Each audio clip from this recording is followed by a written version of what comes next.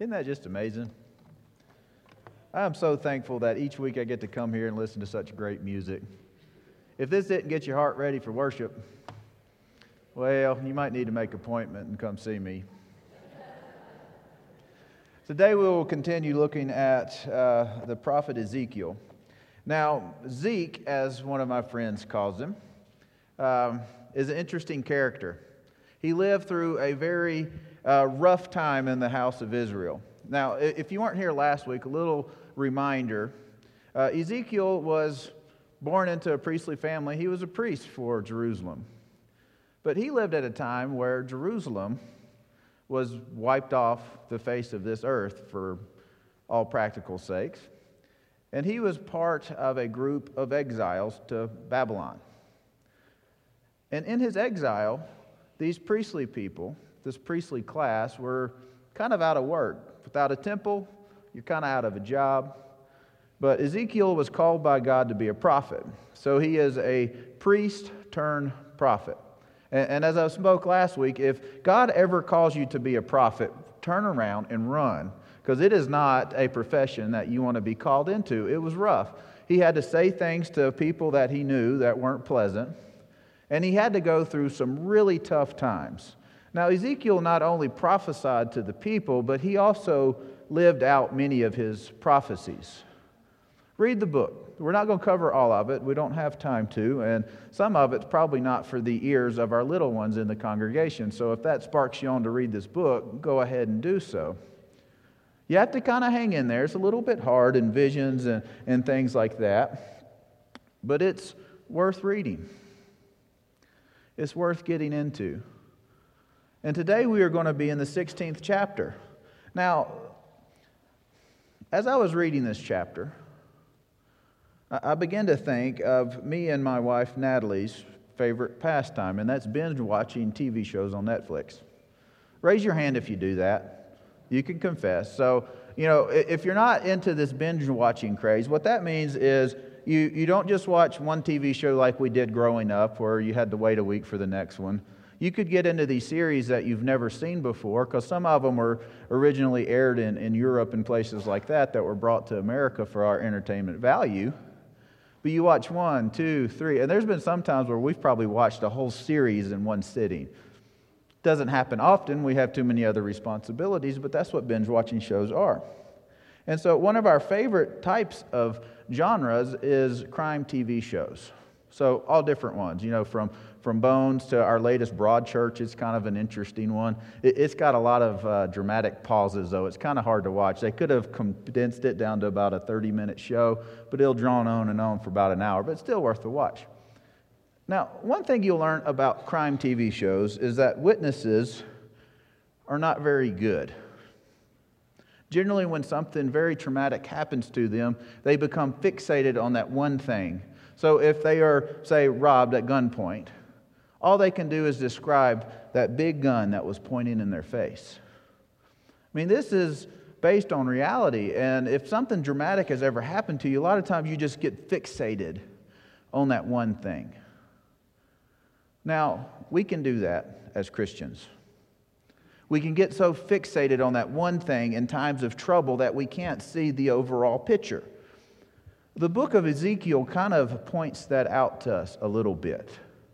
Now, we're not going to get into all the background on what was going on, but in the house of Israel, they had to come account for the way that they lived their lives. Judgment was pure and simple. But growing up in the American Baptist Church, I got to experience these fire and brimstone preachers. Have you ever heard them? Pounding on the pulpit. They become great illustrations. But they were fixated on this one thing, weren't they? And they were quite effective. And it was the judgment of God. It scared the mess out of you. Have you ever gone to one of these apocalyptic plays? I mean, you went home kind of shaking a little bit. So what does that have to do with our sermon today? Well, sometimes we can get so fixated on God's judgment that we miss the reason for the judgment in the first place.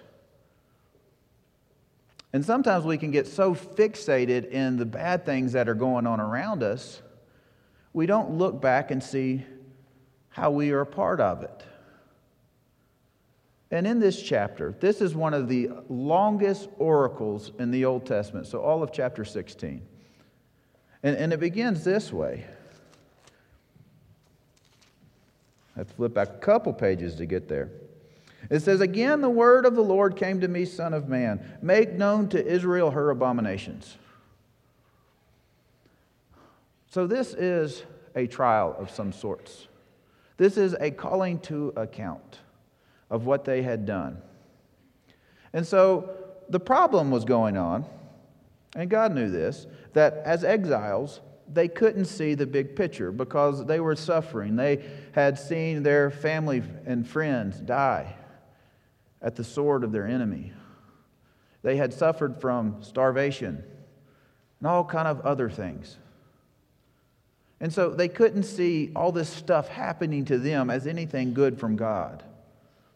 And at the time it wasn't. But covenants are kind of like that. They are good in the beginning. They sound great. They promise us blessings. But covenants are also kind of like these treaties that countries make to each other. Now, I've been alive long enough to know that treaties between two countries never last all that long. Some of them will stay longer periods of time, but there's too many differences a lot of times between the countries. That basically, a treaty is formed when people just get tired of fighting. You know, somebody once told me is times of peace is when everybody is reloading. There is some truth in that. But there was a treaty made between God, a covenant between God and the people, way back in the book of Genesis. It was to a man named Abraham. Now, if you come on Wednesday night, we've been going through the first 11 chapters of Genesis.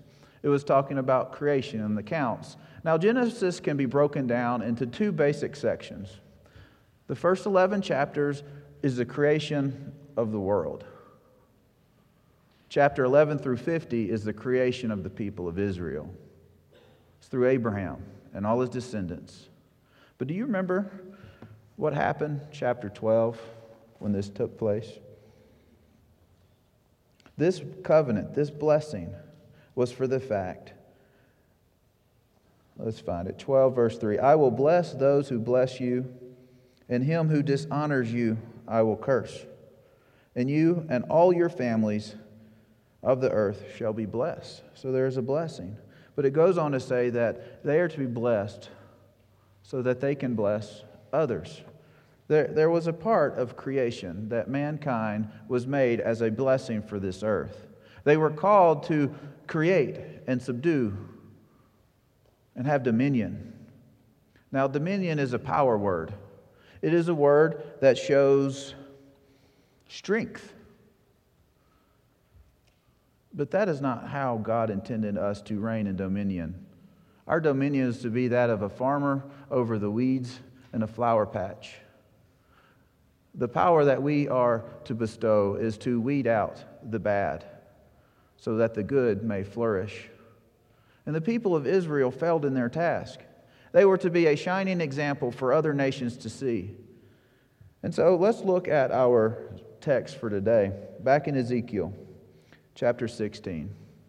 Through all the pain and through all the anguish that these people had suffered, there became a message one of old that will become current in the future days. In chapter 16, verse 59, it tells us this: "Thus says the Lord God, so I will deal with you as you have done, you who despise the oath in breaking the covenant. Yet I will remember my covenant with you in the days of your youth, and I will establish for you an everlasting covenant. Then you will remember your ways and be ashamed.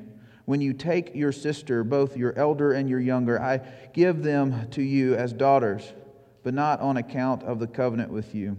I will establish my covenant with you, and you shall know that I am the Lord, that you may remember and be confounded, and never open your mouth again because of your shame, that I atone for all that you have done, declares the Lord."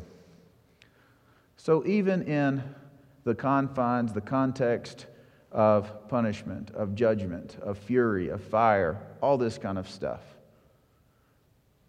there is a note of future. When the world around you is crumbling, when your homeland is far away, and all you can see is the dark and destruction in this world, God promises a future. It's hard to see that. Now, in chapter 16, as it goes through the litany of everything that these people had done, you have to think, why in the world will he do this?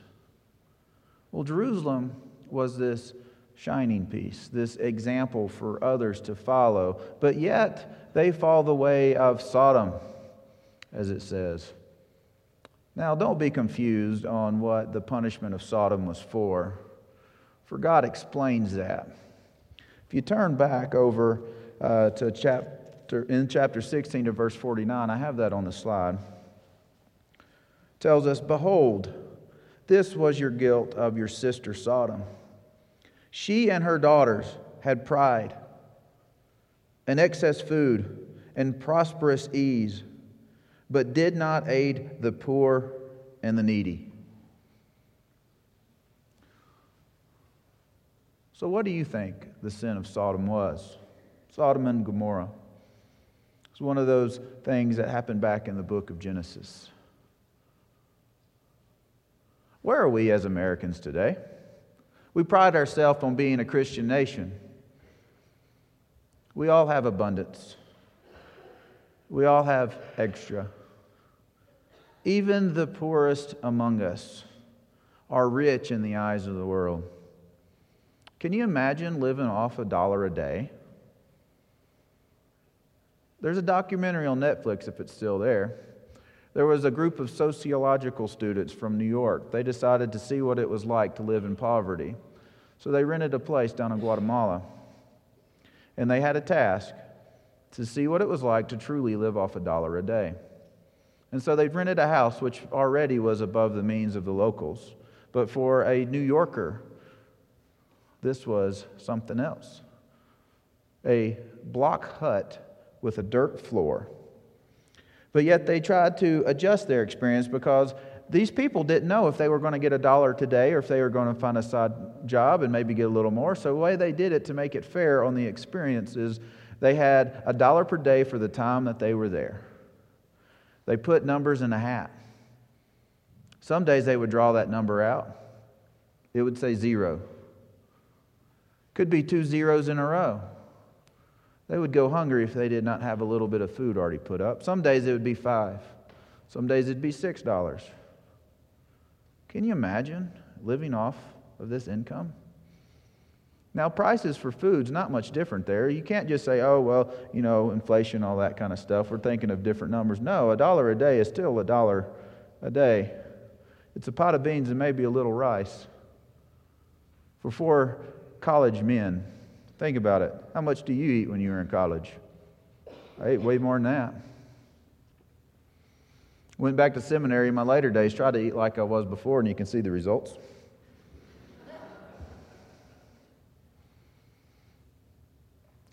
So where is your pride? Where is your wealth? What are you doing with your excesses? We looking for the latest piece of technology? I struggle with that one. Or getting the best seats at a Texas Tech game or maybe Baylor. Where are you going? What is your excess money spent on? Do you think about the poor and needy outside your door? For that was the sin of Sodom. And you saw how it came to pass. But when we think of God and His justice and judgment and all these kind of things, we think of God in the wrong light. Judgment isn't there because God hates us. Judgment is there because God loves His people and He wants the best for them. In the covenant of Abraham, there was implied blessings, but it was a call for them to be a people of God, one that would live by His words and His statutes, that as they grew from their infancy would be given more and more responsibilities. Through the Exodus and Moses, we have the Ten Commandments and a law to live by. They failed there. We all somehow fall short. So why is it important that we have judgment? Because God is a holy God. He is wholly just. And His holiness cannot stand for our sinfulness in His presence. And so there must be a cleansing. So when we think of judgment, don't think about hatred and an angry God just waiting to do you in. Think of it more as a stomach bug. Now, this may be a little graphic for some of you, so you might want to close your ears if you have a weak constitution, but a stomach bug is something that we've all probably experienced. It is not the bug itself that does our body in, but our body itself is doing us in. Our body turns on that virus or bacteria that is in our system, and it treats it like an invader. And it does everything it can to purge you of that sickness, of that outside influence on your life. If we take medicine to try to keep it in, it may alleviate some of those unpleasant symptoms, but it will not help evacuate that blot in our life. And so God, in His holiness and in His judgment and in His right of the covenant, saw Jerusalem as a need of a cleansing, a purging. There was not going to be any more rituals or acts of self that this city anymore as a group of people could do that would appease God and His justice, because they had failed to live up to the covenant. So don't look at this chapter as one of an angry God, for God in His love did this, and He left us a witness in Scripture so that we may see it. Because even when we go back in the book of Genesis and see the flood wasn't about an evil, angry God, but it was about cleansing this world of the evil that humanity had introduced in its sinful pride. So this chapter, this oracle, is one of laying out the crimes of the people. It is also one about restoration. For God admits in verses 53 through 58 that these people, these witnesses for us, these examples for us, were going to have to first be restored before they truly understood how God was on their side. And so He restored a people. He restored them to their land, and they rebuilt their temple that would be destroyed. But they knew that even with all this stuff, all these blessings that had returned to them, that it still wasn't quite enough. They had their land, sorta. They had their temple, sorta, because there was these other ruling powers, the Persians, the Greeks, the Romans, all had influence over this area. And they knew that even though they had what they had longed for, that they weren't fulfilled yet. But God said in this chapter, back in verse 59, we'll read it again if you missed it. It says, "For thus says the Lord God, I will deal with you as you have done. He will hold them accountable for the crimes that they have committed. You who despise the oath of breaking the covenant, yet I will remember my covenant. I will remember that I called you to be my people, that I called you to live different, that I called you to be a blessing to all the earth."